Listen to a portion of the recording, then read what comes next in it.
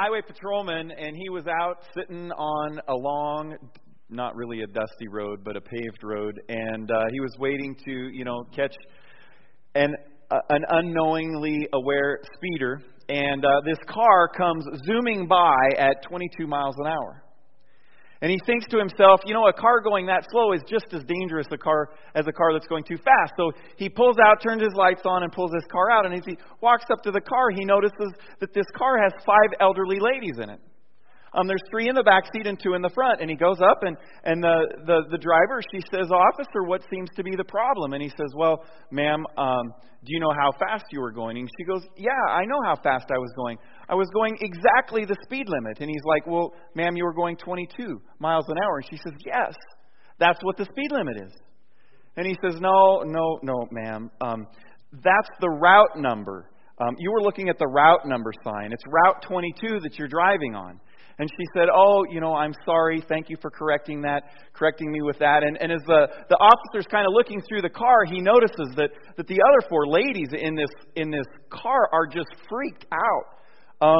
They're wide-eyed and they haven't said anything. And so he turns to the lady before he walks away, and he says, "Ma'am, is everything okay?" He said, "I noticed that your passengers, they haven't said a word, and they all look kind of spooked." And she goes, "Oh, officer," she said, "they'll be all right in a few minutes. We just turned off of Route 142. We need to understand the signs, don't we? We need to know what the proper signs are, and we need to really get them. Another thing, as I introduce the topic today, is: have you ever used a tool for something other than what it should be used for? Have you ever been into one of those situations where I do this all the time in my house. I'm in the house on a ladder up here, and I've got a couple things here, and instead of taking 5 minutes to go out to the shop and get the right tool, I try to make do with the tool that I have in my hand. And usually what ends up happening is what happened this particular day when I had this particular tool, and I wasn't using it as a spade or a shovel, I was using it as a pry bar, and it didn't turn out so well. Many of us probably have screwdrivers in the garage that don't have handles anymore because we use them as a chisel or a punch. Just lots of things. And that's what can happen in our own lives. If our lives aren't aimed in the right direction, understanding the right signs, and we're using our life for something other than what it was originally intended and created for, bad things can happen. And so that's one of the things that we're going to be talking about here this morning. So a couple questions just to get our minds moving. Why does man exist? Why do you exist? As you think about your purpose in life, how would you answer?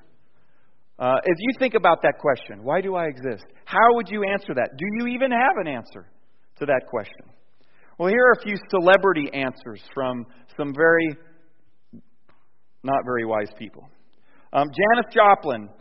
This was her answer to that. She says, "I exist," in a lyric of one of her songs, "you got to get it while you can." We all know how that kind of turned out for Janis. Not so well, did it? Albert Einstein stated, "Only a life lived for others is a life worthwhile." Okay? Maybe a little bit. Clarence Darrow, an American lawyer and leading member of the American Civil Liberties Union in the early 1900s, compared life to a ship that is, and I quote, "tossed by every wave and by every wind, a ship headed to no port and no harbor, with no rudder, no compass, no pilot, simply floating for a time, then lost in the waves," unquote. Wow. And you wonder why the ACLU thinks the way they do today. If that what an empty philosophy of life. Jonathan Swift, a poet and writer from Ireland in the 16th century, wrote that life is a, quote, "tragedy wherein we sit as spectators for a while and then act our part in it." And I think he goes on to say, "and then cease to exist." Really? Is that what you think? Is that why you exist? And then from John Lennon of the Beatles, a song that he wrote and performed, goes like this: "He's a real nowhere man, sitting in his nowhere land, making all his nowhere plans for nobody." And then he goes on. "Doesn't have a point of view, knows not where he's going to. Isn't he a bit like you and me?" Wow. Very empty, but in some ways very profound, isn't it? Carl Sagan. You may know Carl Sagan, an atheist. He looks at stars a lot. He's a physicist, etc., etc., etc. He says this: the significance of our lives and our fragile realm derives from our own wisdom and courage. We are the custodians of life's meaning. Now, before we can criticize Sagan's secular humanist view, it seems to me that every one of us in this room can fall into that same type of trap, where we think that we are the ones that define our lives. We are the ones that give meaning. We are the ones that determine our days and our steps. Even knowing what we know from Scripture, we can live our lives unintentionally, can't we? Well, we wouldn't say it the way Sagan said it, but the way we actually live often could be described in the way that he said it. Our busy, busy lives chasing after things that really aren't that important. Spending enormous amounts of time and energy steeped in our own wisdom and our own courage and our own selfish desires. And I hope that you have been thinking about these things since last week's message and will continue to think through these things as we go forward. And so the first point of your notes this morning is, where are our hearts aimed? I want you to kind of ask yourself that question today. Where is my heart aimed? What trajectory is my life heading in? And as part of this series, I want to challenge all of us, and certainly myself is included, to submit ourselves to the direction and the guidance of Jesus Christ. And we will be looking at some very practical applications to this in the next 3 weeks. We're going to look specifically next week at marriage and family. How can we live a life, a well-aimed life in our marriage and family? And we're going to look at work and finances the next week. And then the last week of the series, we're going to look at relationships and community. And today we're confronted from our Bibles, from God's Word, which is the umbrella that stands over all things of life. And I want us all to honestly ask God to answer this question: where is my heart aimed right now, Lord? Let's ask that question today. Well, one of the answers to this question in point number 1 is that a well-aimed heart is a wise heart. A well-aimed heart is a wise heart. You know, last week we saw King Solomon attempting to find joy and satisfaction in the things of life. I mean, in the book of Ecclesiastes explains it well. His attempt, very intentional. Money and power and women and things and things and things. And every time his answer was what? Meaningless. If I'm living my life simply and solely for these things, for this one thing, there's no meaning. It's futile, as King David said. And we saw his conclusion at the end of Ecclesiastes in verse 13 of chapter 12. Now all has been heard. I've experienced it all, he says. I've tried it all. And here is the conclusion of the matter: fear God and keep His commandments, for this is the whole duty of man. Now, why should we listen to King Solomon and what he says? Well, first of all, he was inspired by God.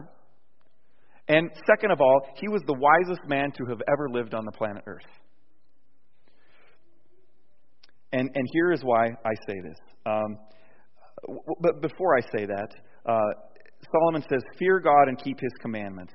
This fear of God, this having a reverence of God, a respect for Him as Creator and ruler of all things, is the beginning, the Bible says, of wisdom. That's where wisdom begins.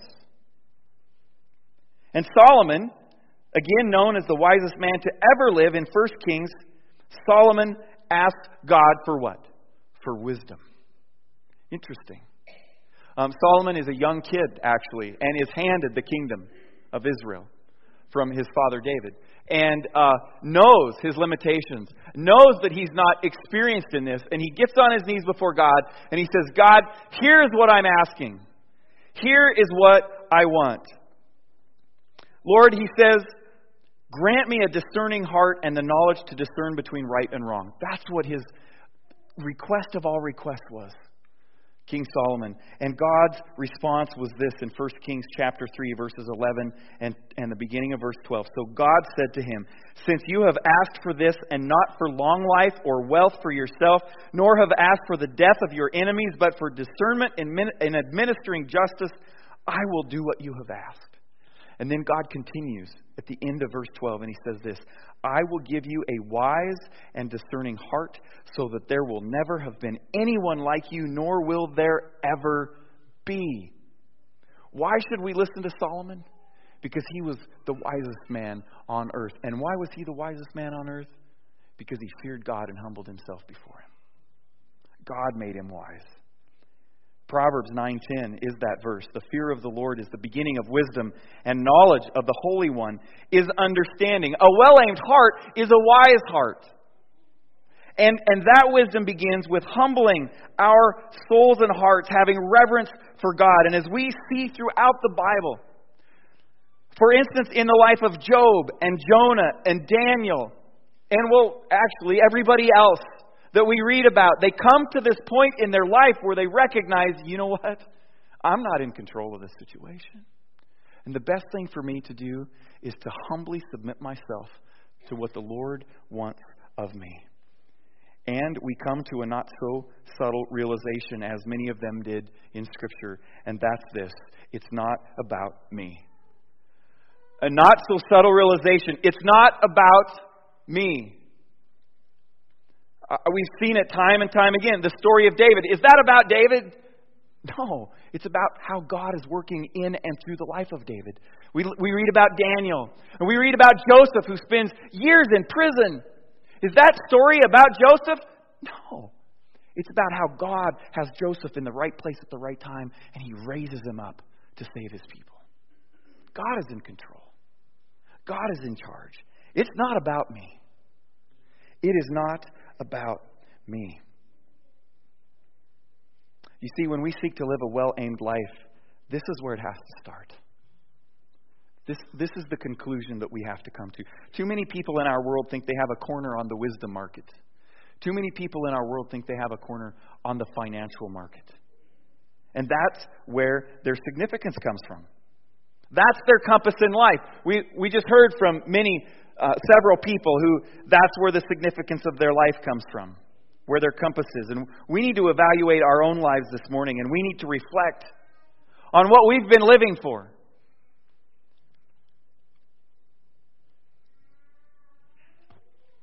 Maybe you've been wandering around in life not knowing what to do.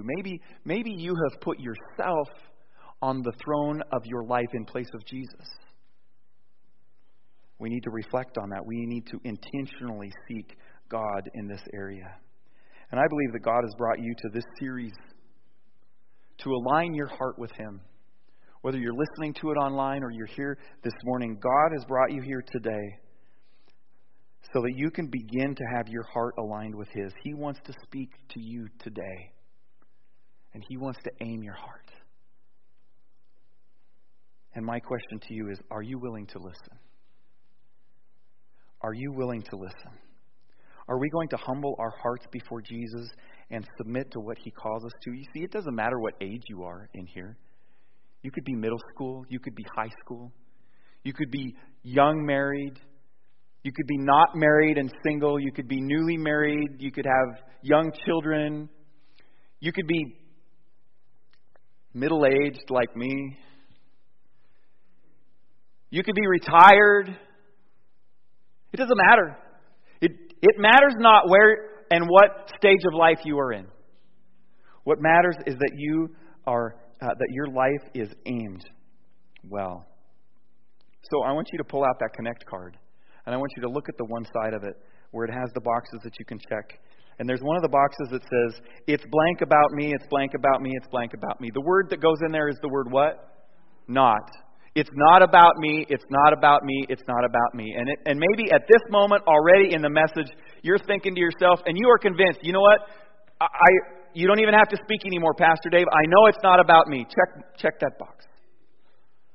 If you need a little bit more convincing, let's continue on in the message this morning.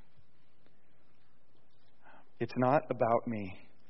It's not about me. Now, I want to look at 3 descriptions of a well-aimed heart A heart that's humbled before the Lord and seeking to follow His will. So first of all, a well-aimed heart recognizes Christ crucified.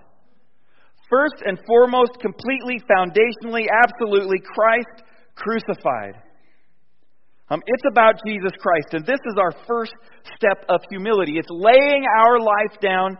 It's laying our wants, our desires at the feet of Jesus and saying, Jesus, you know what? It's about you. It's not about me. It's not about my desires. Because He's the one that paid a great price for us. Jesus Christ Himself submitted Himself to the will of the Father and willingly went to the cross to be crucified and sacrificed for you and I. He paid a great price. He submitted Himself to the confines of a human body. And this is our first step, to believe and to be saved. And maybe you're sitting here this morning and you have never believed, and you're not saved. But you are here today for a reason and a purpose. And my prayer is that you would, in fact, put your faith and trust in Jesus Christ as your Lord and Savior. Pastor Ty explained it well last week. Maybe you haven't confessed Jesus as Lord. You're sitting here this morning and you hear it again. The Lord, the Holy Spirit calling to you. Saying, surrender your life to me. Surrender your life to me. Do it this morning. Call on the name of Jesus Christ as God, as the Messiah. And I would encourage you to take a moment right now. Maybe you just close your eyes as I continue to speak, and you in a prayerful way, in just speaking in your mind to God, saying, God, I surrender myself to you. I believe that Jesus is the Son of God. I believe it with my heart, and I surrender today. I've never surrendered before, but today I know that you're calling me to be your child, and I surrender. The Bible says that if you believe in your heart and you confess with your mouth that Jesus is Lord, that you will be saved. That's the starting point. A well-aimed heart recognizes Christ crucified. Now, as believers, this is a great reminder for us. There is no greater gift than this, that a man lay down his life for another. Jesus did that for you and for me. Turn to 1 Corinthians chapter 6 in your Bibles, if you would, please. It's in the New Testament, about halfway through. 1 Corinthians chapter 6, verses 19 and 20. These will not be on the screen, so you'll need to look in your Bible. Grab one of the Bibles under the chairs if you didn't bring a Bible, and in that particular Bible, it's page 1132. Page 1132. 1 Corinthians chapter 6, verses 19 and 20. Let's see what God's Word has to say right here. The end of verse 19. You are not your own. You were bought at a price. Therefore, honor God with your bodies. Now, this is one of our memory verses for this week. You are not your own. What do those five words right there mean? You are not your own. It means, David, you're not in charge. You're not the authority of your life. You don't belong to yourself. You don't get to decide. You're subject to another's control. And a well-aimed life is a life that humbles itself before God and recognizes that they are not their own. They are not their own. Our life does not belong to us. And then it goes on. 6 more words. You were bought at a price. Now, the language used here refers to slaves that are bought at an auction. And I'm sure when they were handed over to their masters, they were told, you are no longer your own. You are owned by this person. He is your master. You are to do whatever he tells you, whenever, for whatever he wants to give you. You have been bought with a price. It has been paid. And now you are not your own.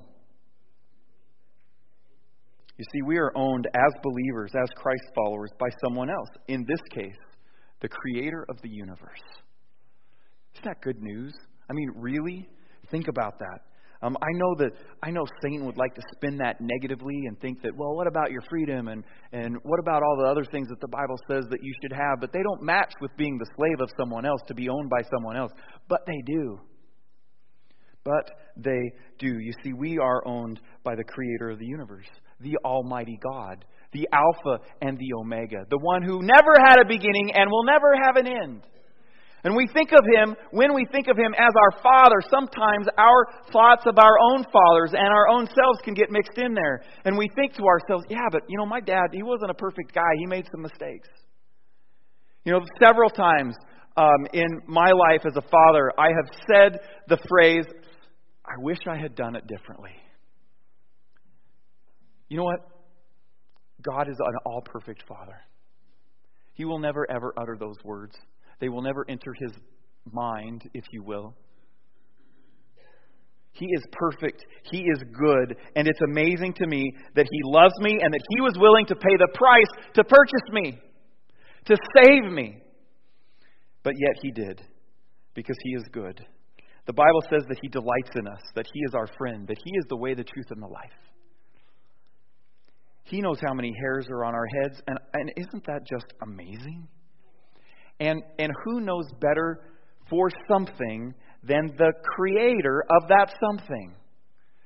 The guy that made this shovel would look at me and say, why would you ever use that as a pry bar? It's dumb. It wasn't built for that. God knows. God knows why you were created. He created you even as you were in your mother's womb. God had a plan for you and for me.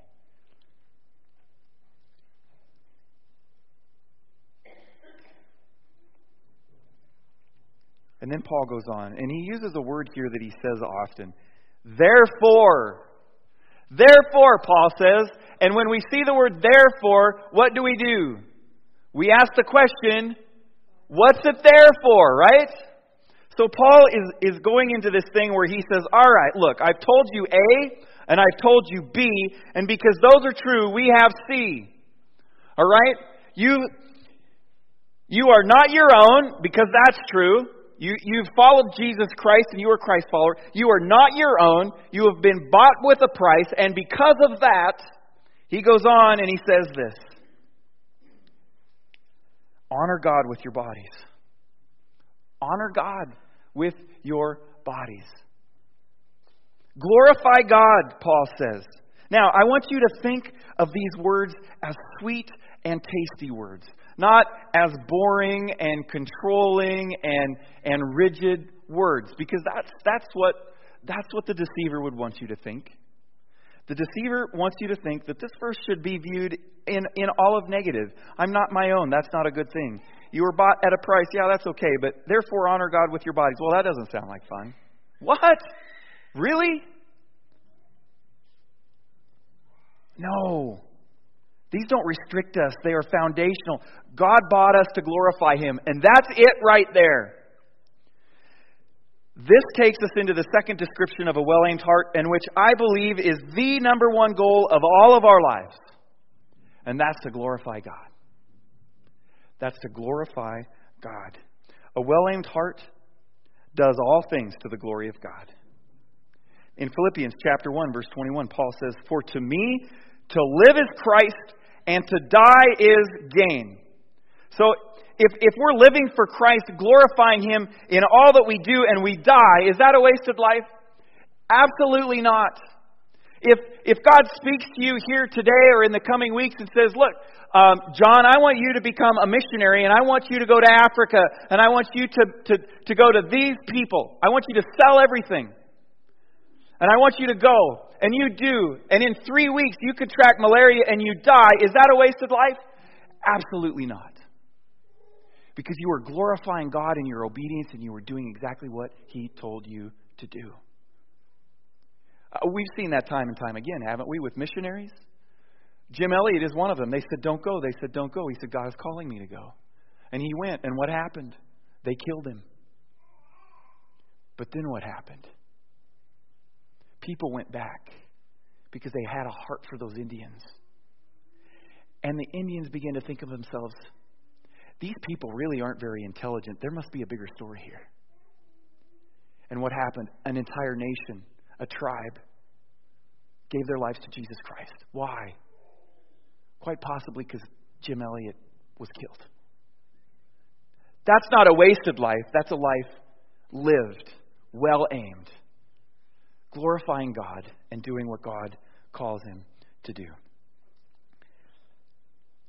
No, a wasted life is not one that lives to glorify God. Now, if we get to the end of our lives and all we did was live for self and the treasures of the earth, that would be a tragedy. That would be a tragedy. 1 Corinthians chapter 10, verse 31. Paul says, so whether you eat or drink or whatever you do, do it all for the glory of God. And I love the way Paul teaches, because he's like, all right, I've been talking about food and drink in the previous, chapter and a half. But then, in order to include everything else, he throws in that word right there, whatever you do.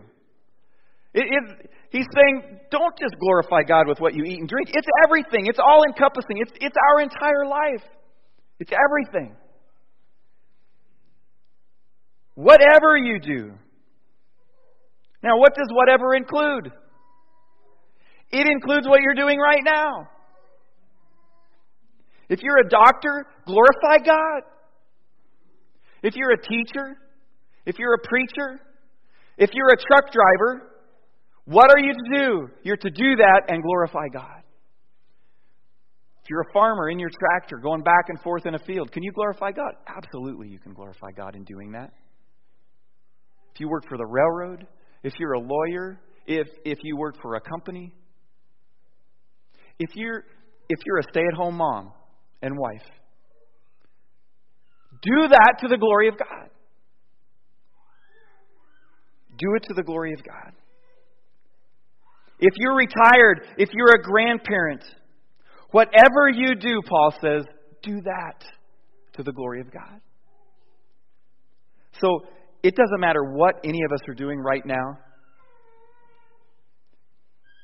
Okay, I may need to rephrase that slightly.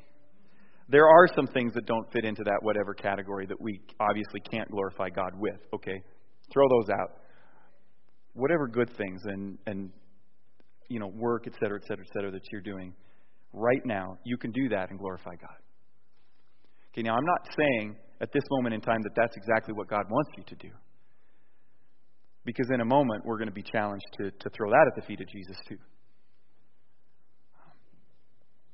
Do it for the glory of God. Our hearts are well aimed when they are living life to the glory of God. Solomon in Proverbs 4:23 says this, above all else, guard your heart, for it is the wellspring of life. That's where it starts. That's where the life comes from. Now, as I've been studying for this series and have been even wrestling with things myself, I've picked up 2 books this week. Well, actually, one in digital form. I'm actually listening to it. The other one is in written form. The first one that I picked up earlier on in the week, and I just mentioned these for you folks that like to read or listen, and maybe need some help and guidance to think through this along the way. And you're like, you know what, I need some help as I'm thinking about a well-aimed life. The first book is this. It's by John Piper, and it's Don't Waste Your Life. That's the one I'm listening to. And I've made it through the first 4 chapters of that. Really, really great stuff. Challenging stuff. Just great exposition of Scripture. And the second one is this. It's The Purpose-Driven Life. It's up there already by Rick Warren. And I actually picked this up yesterday. I'm not sure that I've ever read through The Purpose-Driven Life. But this is, in the past, sometimes we've done 40-day experiences here at the church. This is a 40-day thing. It's intended for you to pick it up, read chapter 1 first day, read chapter 2 second day. And as I read through the things that Rick Warren is challenging us to, and as he goes through Scripture, what we're talking about in this series, that's dead on. And if you need help trying to organize your thoughts and to think through methodically how to read, if your life needs redirected, I would suggest maybe getting this book and reading through it, praying through it. So, a well-aimed heart, first of all, recognizes Christ crucified. Second, it does all things to the glory of God. And third, it will experience joy. It will experience joy. Now, we often believe that these 2 concepts, glorifying God and experiencing joy, are totally exclusive to one another. I don't know where we get this. But we learn it at a young age. Anything to do with church, anything to do with God or spiritual things, that's just all boring. And there's really, it's just not fun, and there's no joy in it, and it's just totally wrong. It's incorrect. We can glorify God and experience joy. They are not two paths. They are one and the same. The lyrics to one of David's songs, Psalm 16:11, not as lost and wandering as John Lennon's, were this. David says, "You have made known to me the path of life. You will fill me with joy in your presence, with eternal pleasures at your right hand." God has bought us that we may glorify Him and that we may experience joy. When we're living our lives for Him and not for ourselves, that's when we truly experience joy. That's when we truly experience satisfaction. That's when we truly experience contentment. Now, it's not pain-free. It's not trouble-free. Even in the midst of things like that, though, there can be joy. There can be contentment. There can be satisfaction. Now, I have an assignment for us this week. If you read the newsletter article, I hope that you're already engaged in this assignment, because it piggybacks off of the newsletter article. I want to challenge us, all of us in here this morning, to intentionally and humbly submit our hearts and agendas and families and jobs and friends and girlfriends and boyfriends to the feet of Jesus. And we've been talking a lot this morning about how we do the things we do. And maybe God wants to get your attention concerning that. Maybe it's attitude related. Maybe it's priority related. Or maybe God wants to get your attention this morning concerning what you are doing. Maybe He may have a totally different direction and heading than where you are today. Now, I want to confess to you that as your pastor, I have begun on this heart search that I'm challenging you to begin on. And I know that it's a scary exercise. And this is why. Because we're afraid that we're not doing what God wants us to do. But we like doing what we're doing right now. And if we ask Him to tell us how to live a well-aimed life, He's going to tell us that we need to change. And I get it. Believe me, I get it. When I was telling my wife about this little thing and the three choices the three answers that I'm going to put before God to answer in my own life, she took a deep breath. She got weak in the knees. She put her hand on the counter. No, she didn't really do that, but she did take a deep breath. Because let me explain it a little bit here. As your pastor in the next 5 weeks, I'm putting myself at the mercy of Jesus Christ and His desires for me. I've got plenty of my own. And I've got plenty of my own wisdom and the things that I want to do. But the question that I am asking is, are those in line with what God wants me to do? So I will be taking the time to listen and humble my heart and my soul before Him. I will be intentionally listening for one of three specific messages, okay? The first one is this: a confirmation of the direction my life is already going in. Okay, the second one is this: confirmation with some corrections. God may say, David, yeah, I think, you continue in the direction you're going, but there's this little attitude over here, or there's this thing back here, or there's this activity here. I want you to do away with that. And I want you to focus more on this part of your aim. And then the third one is this, and this is where my wife and I, we both take the proverbial deep breath, and it's a much more profound message, which could be a dramatic change in life. It could be a new career. It could be a move to a new place or a new country. Or a role change. I mean, are you with me? I know you're looking at me going, wow, that's some risky stuff. And it is.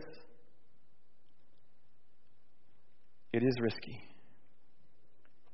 But there's been other times of my life where I've given up the battle of doing what I want to do and finally submitting to what God wants me to do.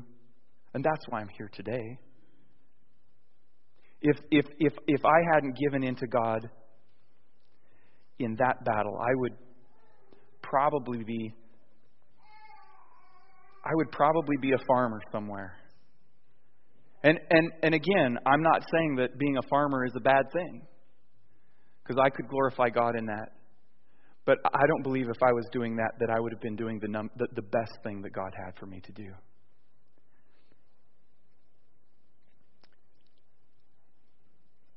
Would you be willing to lay it all down at Jesus' feet? Everything.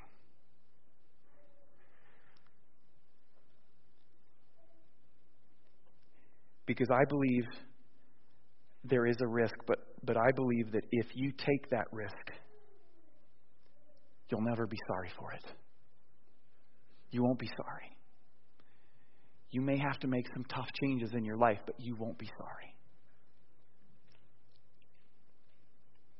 Because He will answer your honest searching, and He will give you the direction. We need Him to do the aiming in our lives. We need Him to do that aiming in our lives.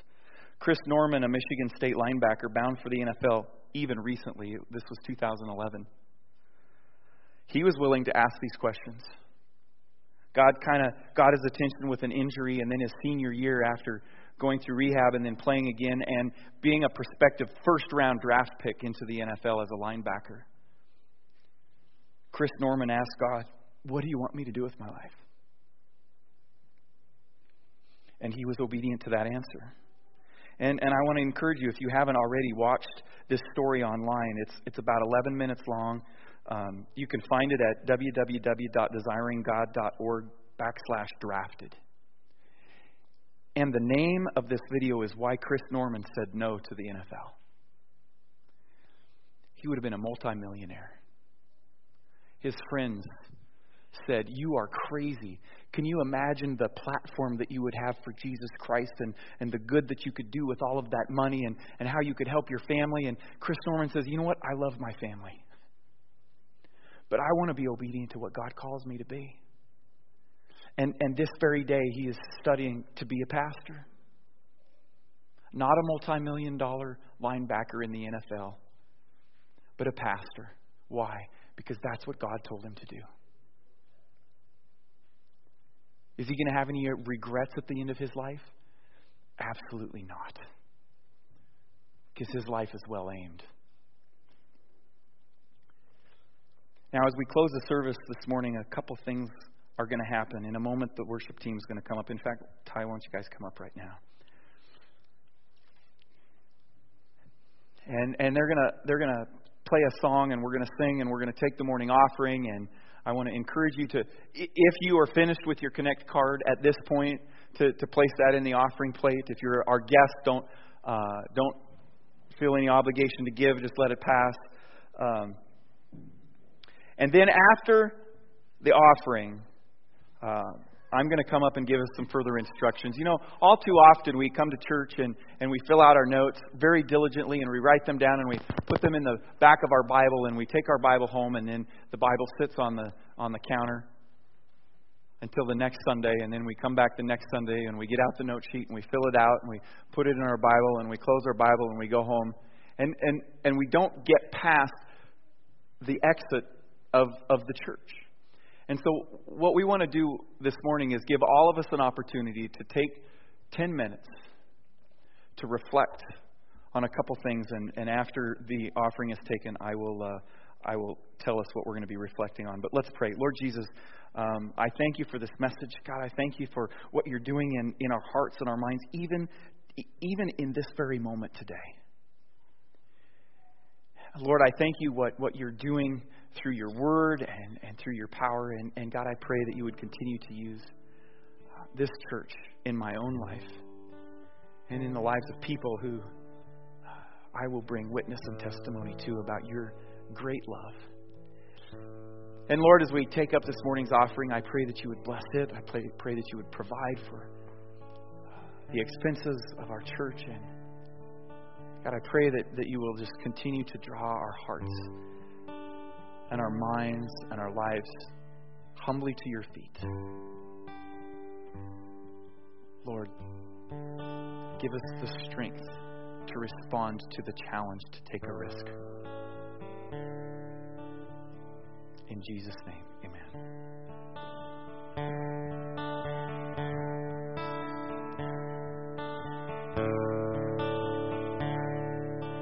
Have thine own way, Lord.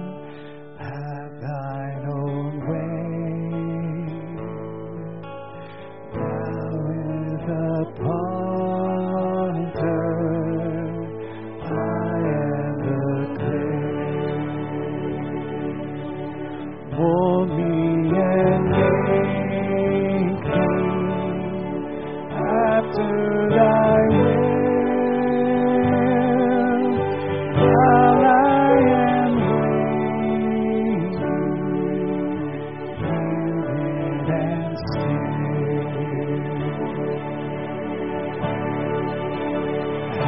Thine own way, Lord, have thine own way. Thou art to try me, Master, today. Whiter than snow, Lord, wash me just now. As in thy presence, under thy blood.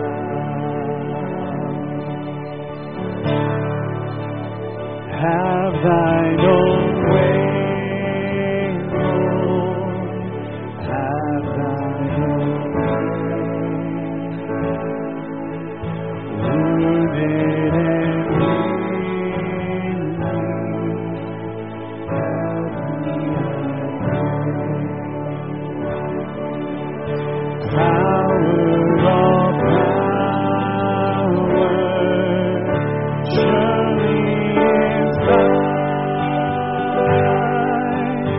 touch me and heal me.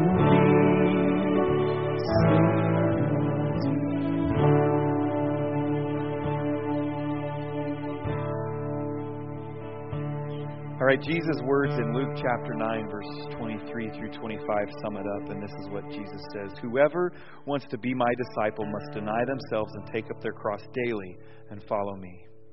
For whoever wants to save their life will lose it, but whoever loses their life for me will save it. What good is it for someone to gain the whole world and yet lose or forfeit their very self? What would your life be like if you fully submitted to Jesus Christ? Everything. How would it be different? How would your family, how would this church be different if all of us completely submitted ourselves 100% to the will of God and His desires for us? How would Goshen County be different? How would the state of Wyoming be different? Well, you know what? I hope we find out the answer to that question in about 6 months. Because the challenge is for all of us to lay it all out there, to take a risk. So here's what I want you to do. I want you to take out a piece of paper. It could be your sermon notes. It could be maybe you brought a notebook with you. But everyone, take out a piece of paper. And for the next 10 minutes, as the worship team, is that me?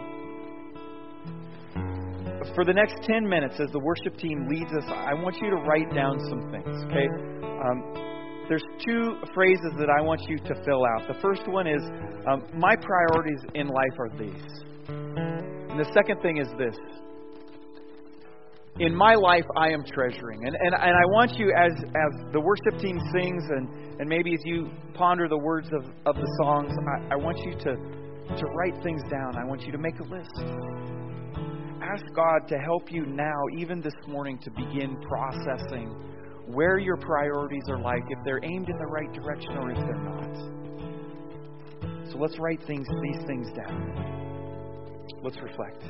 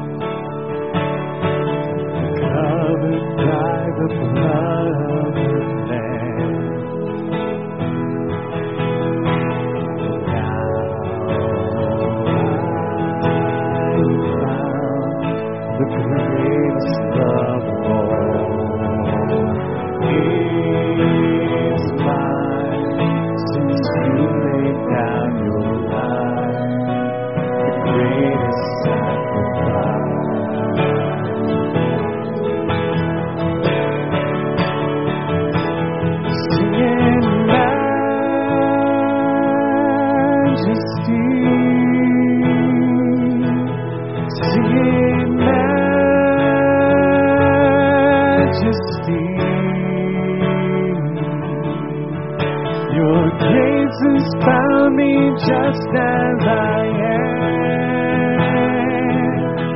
empty-handed but alive in your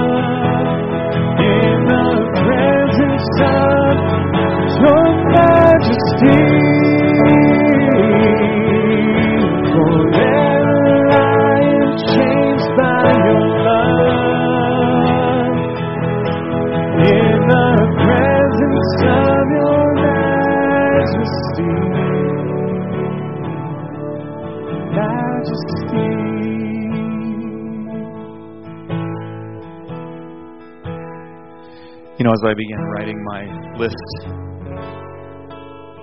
I originally had the intention of writing everything down that wasn't good in my life. What are the things that I'm treasuring and that I'm prioritizing that shouldn't be there, that I know, I consciously know they're there.